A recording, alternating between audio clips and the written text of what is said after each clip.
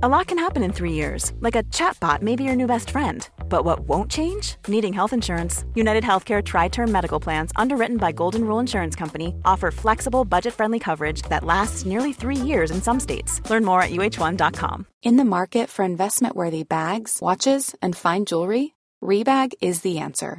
Rebag is a luxury resale platform where each piece is carefully inspected by experts to ensure quality and authenticity. Use Rebag to buy and sell finds from the world's top brands, including Louis Vuitton, Chanel, and Cartier. Head to Rebag.com and get up to 15% off your first purchase as a member with code REBAGNEW. Shop today at Rebag.com. That's REBAG.com. And use promo code REBAGNEW for up to 15% off your first purchase as a member. Quality sleep is essential. That's why the Sleep Number Smart Bed is designed for your ever-evolving sleep needs. Need a bed that's firmer or softer on either side? Helps you sleep at a comfortable temperature? Sleep Number Smart Beds let you individualize your comfort, so you sleep better together. J.D. Power ranks Sleep Number number 1 in customer satisfaction with mattresses purchased in-store. And now, save 50% on the Sleep Number Limited Edition Smart Bed for a limited time. For J.D. Power 2023 award information, visit jdpower.com/awards. Only at a Sleep Number store or sleepnumber.com.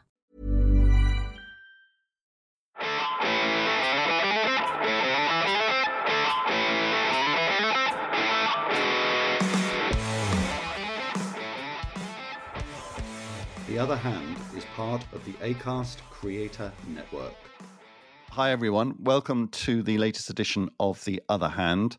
Today I have returning to the podcast Professor Shane O'Mara of Trinity College Dublin, Professor of Neuroscience, Professor of Experimental Brain Stuff. What is your exact title, Shane? Professor of Experimental Brain Research. There you go. So it's all neuroscience-y, brainy stuff, which is just fantastic. And we've had several conversations with Shane already on this pod, so it's great to have him back. Many, many thanks to you, Shane, for giving us your time. It is, as always, much appreciated. I've got a few things on my list that I would like to chat with you about today. As always, it's going to be one or two things about what you have been writing about recently, always on your blog, Brain Pizza, thoroughly recommended by both myself and Jim. Do take a look at it, please. And an oblique reference to some contemporaneous events, but we'll hold that towards the end. One of the things that we've talked about with Shane before, and I'd like to get into a little bit more today, is Shane's, correct me if I'm wrong in this description, please, Shane, you are an AI skeptic. Is that a reasonable description of your views? And that's an important topic for today, because in London, as you probably know, as we speak, there is a big AI conference sponsored by Rishi Sunak. The Vice President of the United States has been speaking about it, particularly about the dangers of AI. And the awful bad news is that it's already been put to. Vice President Harris has been talking about the harms that AI has already done and the potential harm that it can do. But we've also got Elon Musk in town. We've got a whole host of tech bros in town. And the two things I'd like to just hear your thoughts on, you've written about, are your AI skepticism in general, and in particular, all these tech bros in San Francisco, Silicon Valley, who are dreaming of the day that they can upload themselves to their washing machine. And you seem to think that they're not going to succeed. Would that be a fair description? That's a very fair description. I think I'm not an AI skeptic in the sense that I think the development of LLMs and image processing like Stable Diffusion and these other tools is a signal human achievement. There's no point in pretending otherwise. It is a remarkable thing that we have done. Where I'm a skeptic is really on a couple of grounds. One is the proximate ground that we know these tools have been trained on data sets that lead them to be biased in a variety of ways. And there's a large number of people talking about those. A second area where I'm really skeptical, I just simply don't believe this for a second, is that somehow the AIs are going to come and Skynet us in some way. That what people are doing is looking at the Terminator and reasoning backwards in terms of what might happen at some distant point in the future, and we will all get eaten by Skynet or some autonomous thing like that.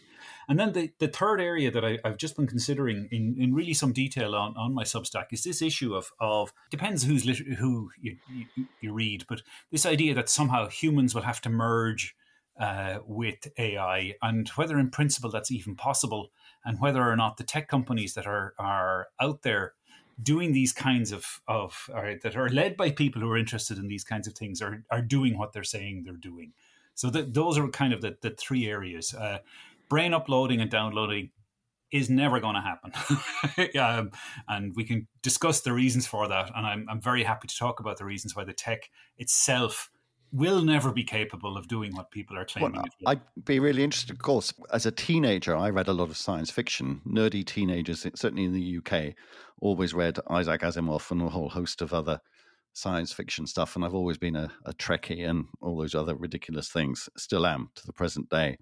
And a constant trope or meme throughout that literature has been precisely this subject. It's been the subject of speculation for decades, if not centuries, and writers have played with it.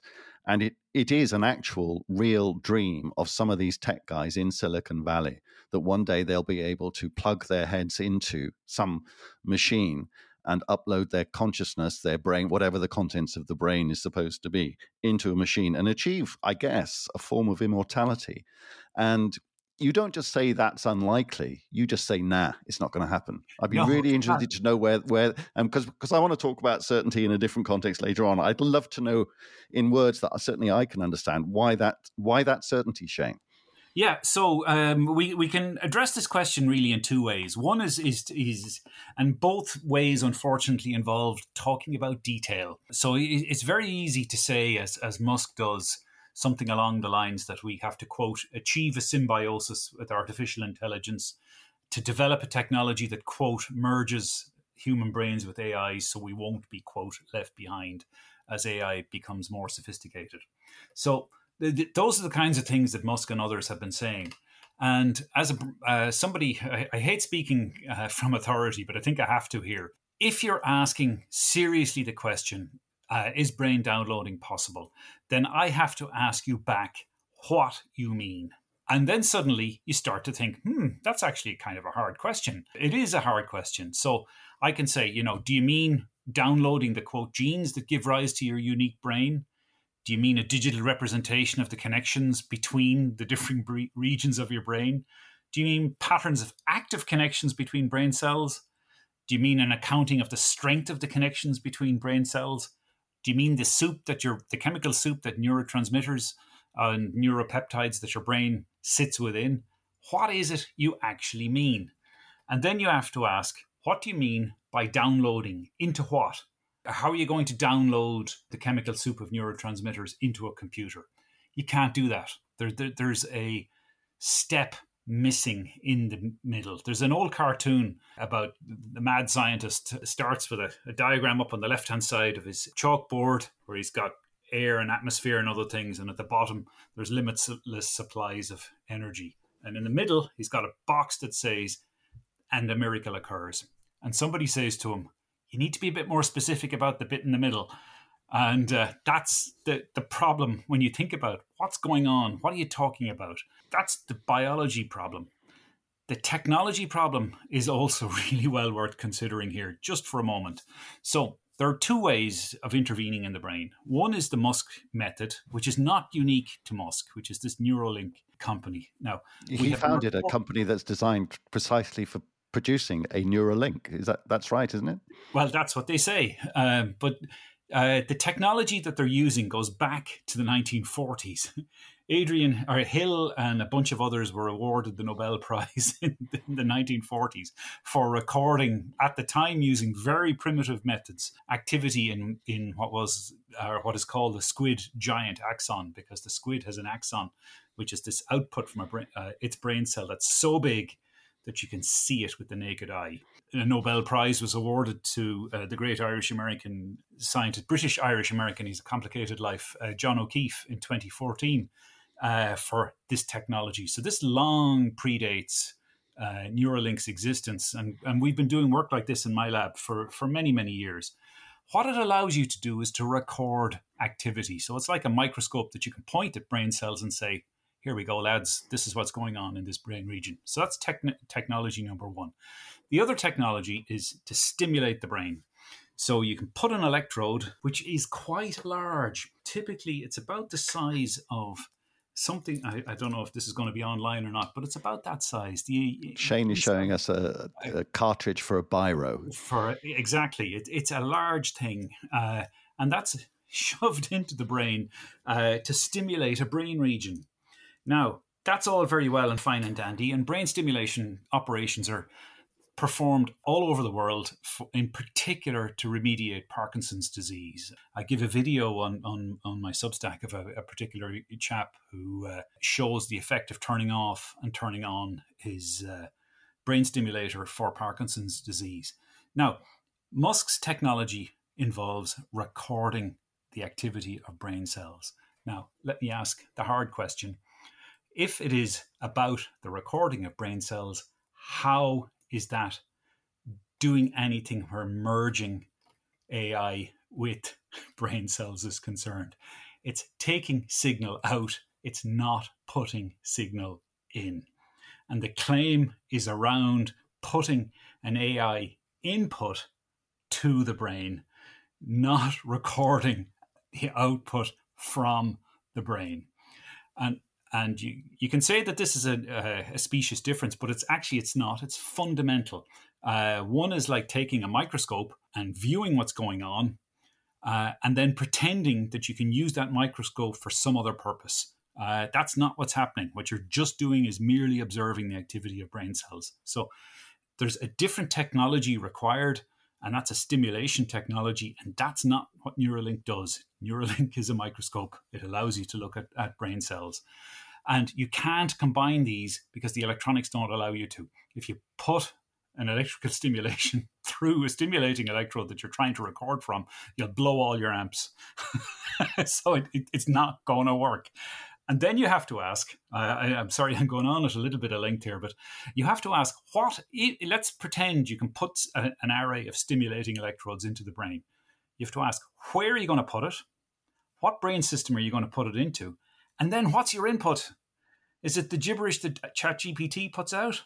Why would you do that? And then there's another issue, but I'm going to stop talking because I think actually it comes to the heart of the difference between how a brain works and how AI works, but I know you're gasping to get in there. Well, I'm just trying to imagine, I don't know if I can, how Elon Musk would respond to all of that. So I'm not necessarily telling you what I'm thinking, but I'm trying to put myself in Elon Musk's shoes. And he'll say, okay, Professor, you've just described a lot of the issues around the technology that I'm trying to develop. And you're very certain that I'm not going to succeed.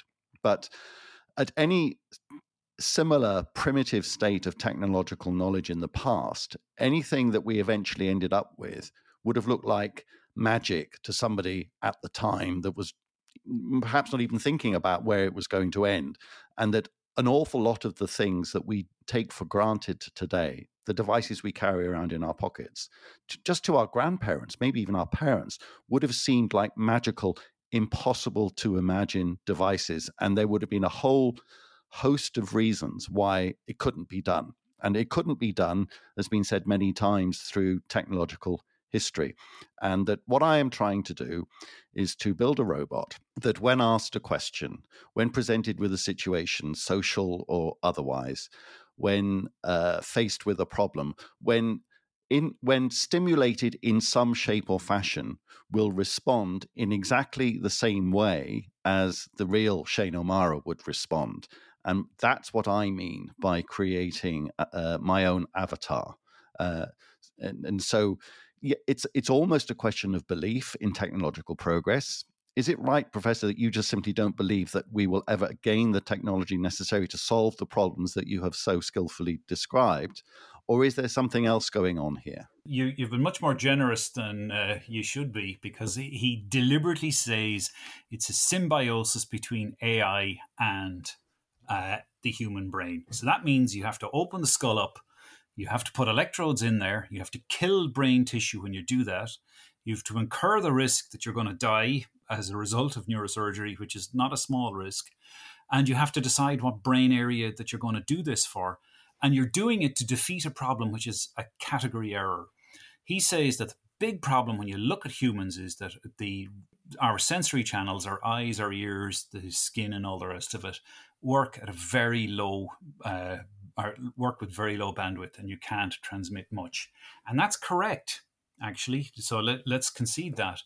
But the reason it's correct is because our brains are designed not to need input. And this is really what's forgotten all the time. So one of the remarkable discoveries of the last kind of 20 or 30 years from brain imaging is this idea. You've heard of dark matter in the universe. We refer to the issue of dark energy where the brain is concerned. And what it turns out is very simple. The brain needs almost no input in order to generate the amazing phenomenal experience of consciousness that we have, because its own intrinsic activity does that for it. So if you look at the connections of a single brain cell, it makes somewhere between 5 and 25,000 connections with other brain cells. So when you close your eyes and we image your brain, what you see is not the brain stepping down in activity. What we see actually is the brain stepping up in activity. A sensory input actually reduces activity in certain brain regions. And when you close your eyes, you get this much greater loop of activity going on. And the reason our brains are designed like this is they're remarkably energy efficient, and they don't need much input because evolution have sculpted them in this kind of way. Now, if you look at the models that have been released of ChatGPT and these kinds of things, I've put images of them up on my Substack, and you compare them to what we know about the connectivity of a little piece of brain tissue. They are completely different. ChatGPT needs all the data in the world. The human brain needs almost no data. In order to learn to speak grammatically, all you need is a little bit of experience of a language community at the age of 2. Boom, you're done. Whereas ChatGPT needs continual input from the outside world all the time. And we know that when it starts to eat its own input, it poisons itself. Whereas when we eat our own input, we create great works of art and literature and science. Yeah, you wrote about the way in which these large language models, these LLMs, have been disappointing, quite frankly. And I can echo that in terms of my own personal use. When I first discovered these things about a year ago, I was evangelical in my praise for them, but I have been using them in anger for various purposes over the last year. And I found them in some contexts useful, and in others very, very wrong. They just produce the wrong answer. They do strange things. And so I'm now much more skeptical than I was. I think that we're only in the foothills of this. I hope that they're just going to get better. But as you say, in some cases, they seem to be degrading rather than going forwards. Yeah, I think model collapse is a real phenomenon. I think that's really interesting. And humans have figured out how to poison conventional text-based AI by injecting text into it, which can drive it nuts when you're doing screening of all sorts of documents. And we've also figured out how to poison image processing AI so that it misperceives dogs for trees and things like this. I will go back into the shoes of Mr. Musk and say all you're describing there again, Shane, are just the teething troubles of a very young technology, and the rules of technological progress are such that we will solve all of these things. But again, still in those shoes, I want to go back to a couple of things that you said there. And in particular, you slipped in a very, very important word, Professor. Remember, I'm speaking as Musk now, not as Chris Johns. You used the word consciousness, and it was almost as a given that there is such a thing. Now, philosophers and scientists have been wrestling with this thing, consciousness, for a very long period of time. What is it? Does it even exist? And my whole thesis of being able to upload myself to a machine or download, whichever way you want to look at it, is that this is just a technological problem. That the processes that you rightly describe as being incredibly complicated and depending on all sorts of chemical soups and neuron connections and all the rest of it, they are incredibly difficult to describe, to replicate, to do anything with, actually, to understand. But they're just technological problems. This idea that there is something more than just a chemical soup and a collection of brain cell connections is a nonsense. And that nonsense is the idea of something separate from that called consciousness. This is a technological problem, a very complicated one that eventually time and resources and my genius will be able to solve. So you've used the word separate from, and I would use the phrase dependent upon. Okay, here we go. Which is a very important distinction. And I would also say what you've actually done is create what Chalmers refers to as a philosophical zombie. That it's all darkness within, even though it looks like it's something from without. And maybe you'll do that. Like I joke in the class, the one class I teach on consciousness, that actually the issue of consciousness is very simple. Nature has designed us so that it turns it off every night for 8 hours and turns it back on in the morning. And it does that 8 billion times every day. And it does it for cats and dogs and all motile but not sessile animals. But we know in the case of consciousness, for example, that if you look at impairments of consciousness, so if you take states like persistent vegetative state, which is always a big issue often in courts and other places to determine whether a person is conscious or not.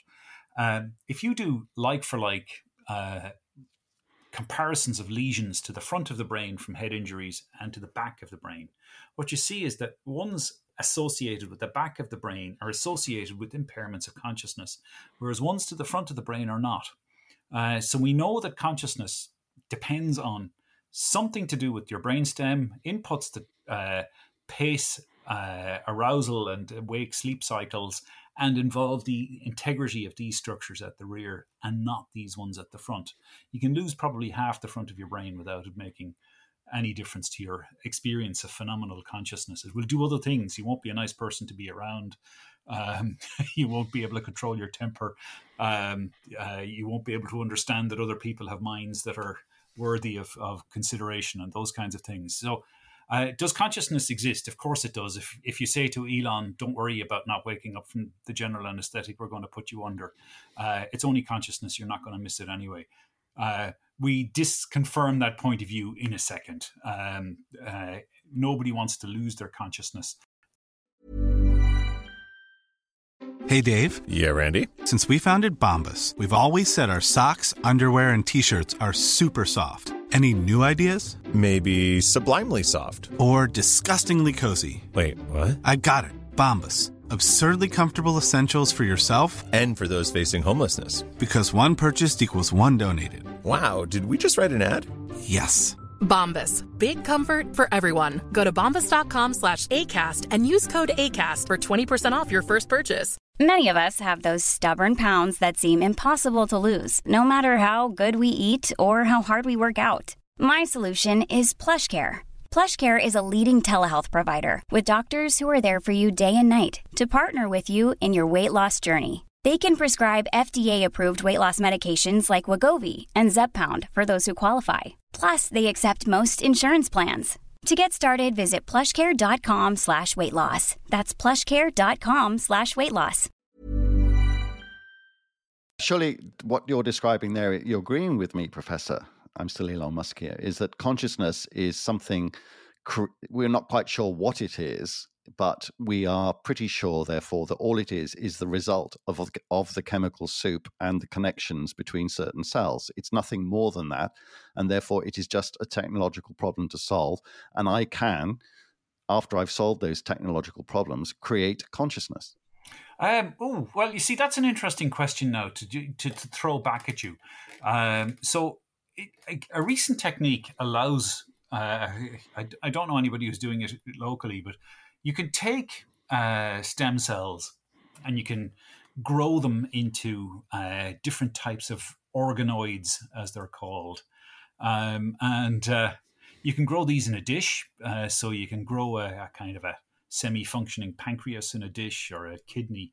But it also turns out you can grow a semi-functioning brain in a dish, a so-called brain organoid or a retinal organoid. And there is actually speculation out there that by growing these so-called biocomputers in a dish, that you could have some form of intelligence in a dish. Are they conscious? I just don't know. And that's the point, Professor. I'm Yeah. going to find out. And No, but you see, you're telling me that I can't. No, I'm telling you that the technology that you're developing can't, because it's not allowing you to merge AI with the brain. All it's allowing you to do is to point a microscope at a brain and say what's going on in that area of the brain. If you want to get an AI to interface with a brain, well, then Neuralink and recording systems like that, in principle, can't do it. They literally, it's like, as I said, you're pointing a magnifying glass at a brain region, a microscope at a brain region. You're basically listening into what's going on, and you may even decode those signals to allow something like movement to overcome paralysis. And that's a very, very worthy game. But it's not a technology that allows you to make inputs to that brain. It's certainly never going to, in principle, allow you to interface ChatGPT to a brain, because what you're doing is recording the outputs from the brain. It's at the wrong end of the So system. my brain interface work is doomed to failure, but my efforts to recreate conscious organoids may not be. So, no, your brain technology will work to overcome conditions like paralysis, where you're taking an output from the brain and you're connecting somebody's motor cortex, for example, to allow them to move a robot arm. And there's been lots of demonstrations of this over the last 10 years in rats, monkeys, and in humans. Most advanced in the spinal cord, but there have been other examples at higher levels of the brain. He's not doing organoids in a dish. Not yet, anyway. Maybe he will. But the technology that will be required will be very, very different to the technology that is being used to record brain activity. It will have to be a technology that allows you to take an output from something like ChatGPT, turn it into a code that you can then stimulate a brain region with. And guess what? We can do this already, because we can read the damn outputs from ChatGPT. We're very, very good at doing that already. The interface are our eyes, our ears, and all the rest of it. Okay, Elon has now left the room and Chris is back. And so I'm going to ask you, probably a very unfair question, because who the heck can analyze or diagnose these things at one remove? What do you think the state of Elon Musk's brain must be like at the moment? And the reason why I ask that is as a finance person, because this guy had bought something that was once called Twitter, today called X, a little while ago. He paid up to something like $45-50 billion for it. And according to leaked documents from X in recent days, from employees who have had their share options valued, it's worth something, according to Twitter's own calculations, something in the teens. So this guy, let's be generous and say he's destroyed about $20 billion, potentially, of his own money. What do you think losing that kind of money does to an individual? It would hurt me enormously, because I certainly couldn't afford to lose that amount of money. What it does to somebody like that, I don't know. But his behavior is very strange at the moment, isn't it? I don't follow him terribly closely in terms of his behavior, but he might be sending out a signal to other people. Look, I'm so rich I can afford to set fire to my money in the public square, and it makes no difference to me. And actually it becomes a bragging right for him. We don't really know why he bought Twitter in the first place. Some people say he was forced to buy it because he refused to exercise that option where he would pay $1 billion not to have to buy it a year ago, or whenever that was. I don't know. He may actually have had the express purpose of thinking that he was going to be defending in some way free speech, and it turns out actually unmoderated free speech just drives reasonable people away. I really, it's very, very difficult to know. He may find, in the quiet moments, that the set of skills that he had to build SpaceX and to build Tesla and PayPal back in the day are a very, very different set of skills to those that are required to run a social media platform.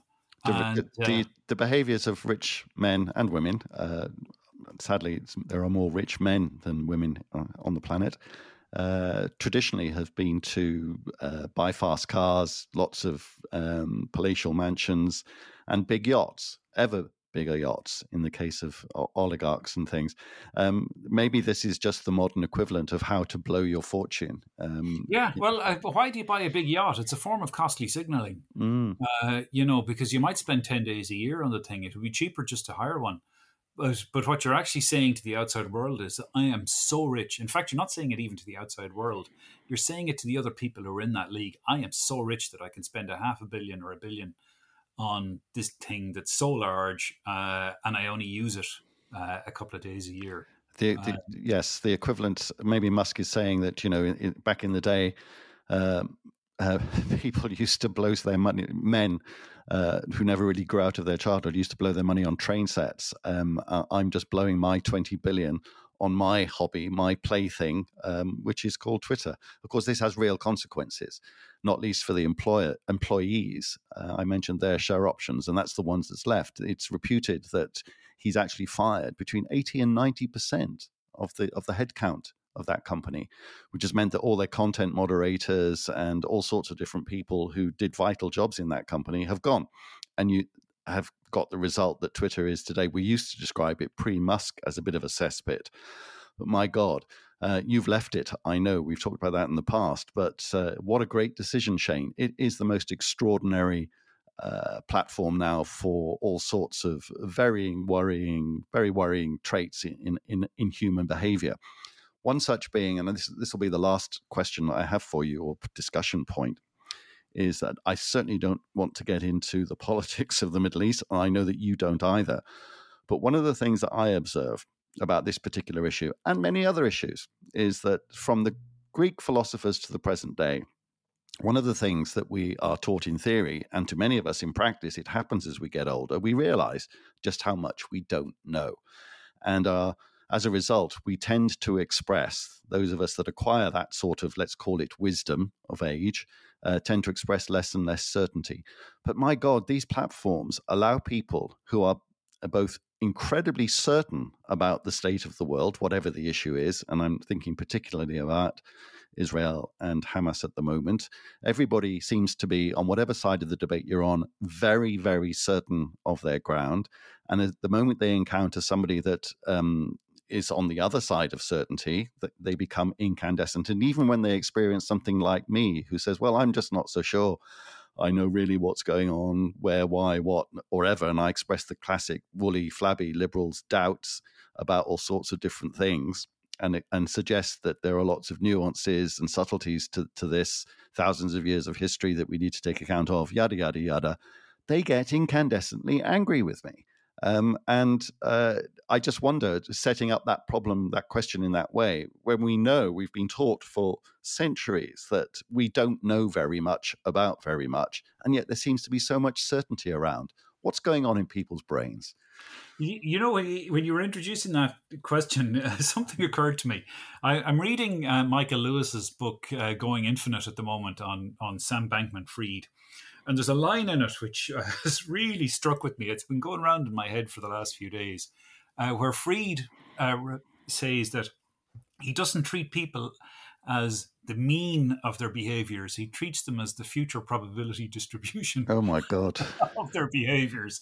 It's a really kind of a strange line, but in a way, it's a really interesting one, because what he's kind of getting at there is a strange way of expressing what you're saying, which is that he looks to the variance in people's behavior, which is probabilistic, and not the mean of people's behavior, which is not. It's a defined point with an error around it. And maybe actually we'd be all a little bit better off if we tried to think about people with less certainty than we do. But anyway, that's kind of getting away from your question. When you cast your mind over history, these kinds of situations arise time and time again. And we see through the course of history, not least of which on this island, where terrible wars have been fought up until recently, and certainty attends the protagonists on both sides. But what really struck me, especially when I was thinking about sorry, I don't mean to be boasting or humble bragging about my last book on conversation, that one of the things that made the Good Friday Agreement work was the fact that people actually had to talk to each other and come into contact with each other. And there's a hypothesis in social psychology called the mere contact hypothesis, which is the idea that if people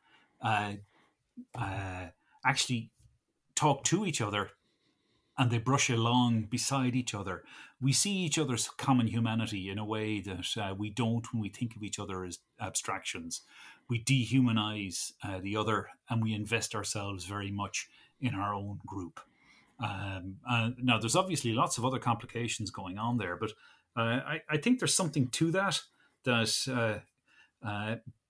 pluralistic societies that allow people to rub along together tend to be very strong ones, and they tend to be ones that have lower levels of strife. And I'm thinking, for example, just to take an example from the UK, where you look at anti-immigrant sentiment.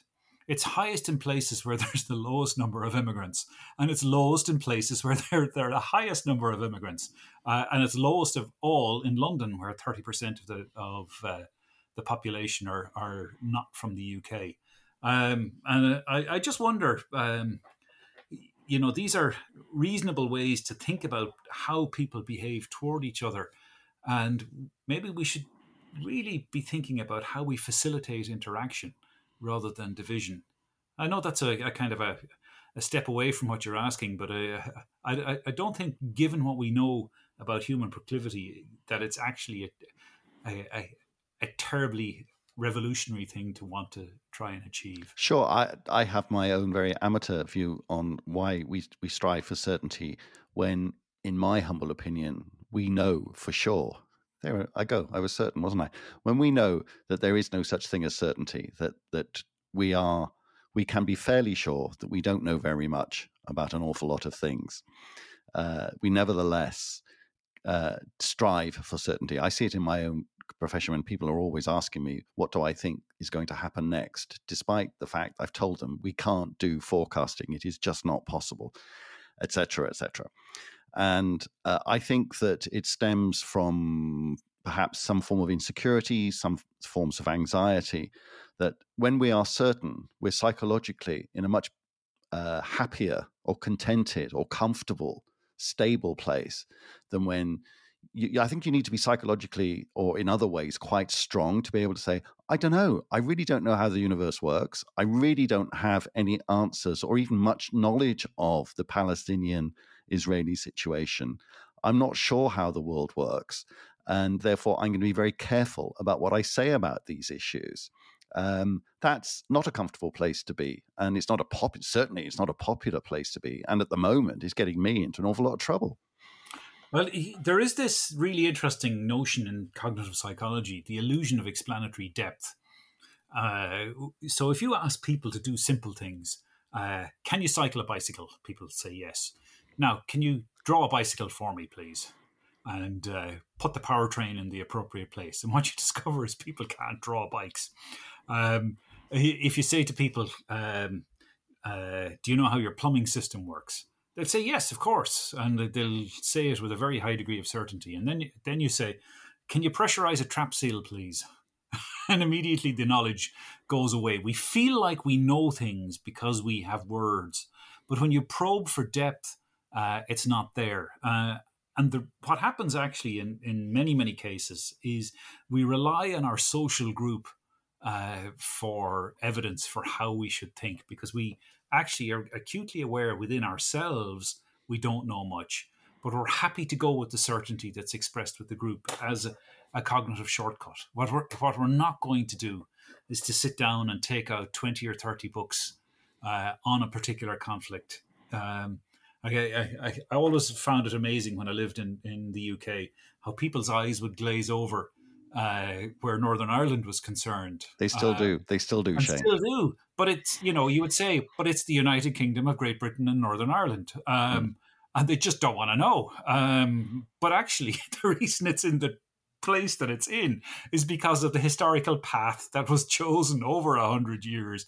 But nobody wants to know that. They just want to know, or they want to know as little as possible. And I think that's, the people have limited cognitive bandwidth.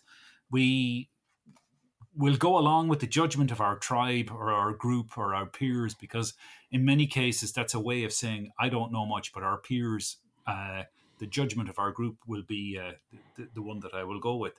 The flaw in it, of course, is when you have the phenomenon of pluralistic ignorance, where you have people who are uncomfortable with the decision that has been made, and they assume that everybody else is comfortable with the decision that's been made, and there's no method to articulate that.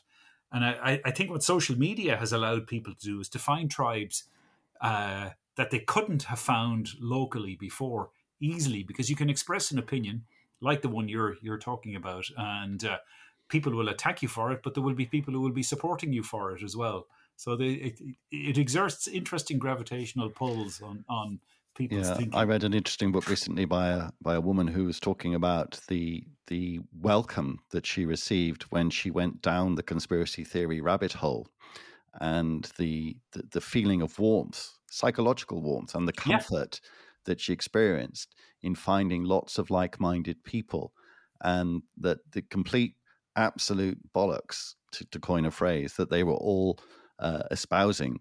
They may well have been on some level where none of them believed it, but what was important to them was that they were all in each other's arms. They were all hugging each other emotionally, intellectually, and talking the same kind of stuff. And it was just nice, is how she described it. It's really, really quite nice to be in that kind of environment.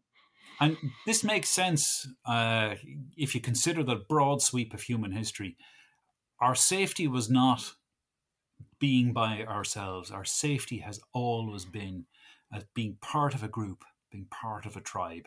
That, when you look at the kind of resource difficulties we've had, when you look at migration, when you look at patterns of all sorts of things through the past, the reasons humans have succeeded so well is we rely on each other so much. And finding a group that you can cooperate with, whom you can depend on for resource allocation, for status, for all of those kinds of things, is intrinsically rewarding, and it also makes good sense. I actually, in my book, Talking Heads, I describe just this case in Chicago in the 1950s, and it's the case of the Seekers, and the psychologists who studied that group gave us the phrase, which is everywhere now, cognitive dissonance, which is, long story short, with the Seekers, they believed the world was coming to an end in December. Leon Festinger, the psychologist, joined the group. The world didn't come to an end in December 1954, and they were very discomfited by this. They'd sacrificed their lives, they'd sold their houses, they'd left their spouses and all the rest of it. And eventually they decided it was because they'd gotten the date wrong, and it was going to be January. Then it was going to be February. And then they decided it was because they had prayed very, very hard and the cataclysm didn't come. And this is something we've seen cults of one sort or another happen all over the world, and we will see them for as long as humans are on this earth for this reason. One cult-like behavior that business has experienced in recent decades, certainly recent years, has been the employment of consultancies to come and help them with all sorts of business problems. But one such, and I've had first-hand experience of this, is that these behavioral consultants come in to put people into categories, boxes, descriptions. Myers-Briggs is one such. And to me at the time, this was decades ago now, when I was being put into a 2x2 matrix or positioned within it, I think this is just one step up from astrology. And I was intrigued to read a review of Myers-Briggs and other types of attempts by these people to put us into behavioral boxes. This particular neuroscientist from a university in the UK said we have a very technical term for this, and it was a technical term that you'd used in one of our previous podcasts, and he said it is neurobollocks. This was Joe Devlin, I believe. Oh, is that right? Yes, quite Yes. possibly. I can't remember his name.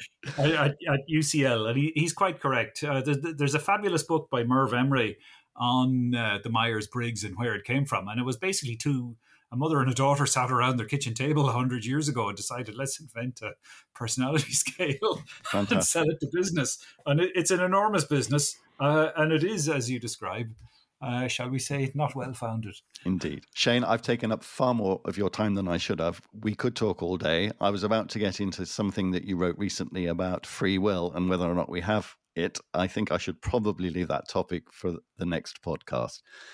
Professor Shane O'Mara, Trinity College, Dublin, Professor of Experimental Brain Research. Thank you very much. Everybody, please take a look at his blog, Brain Pizza, and or buy his fantastic recent book. He's written several.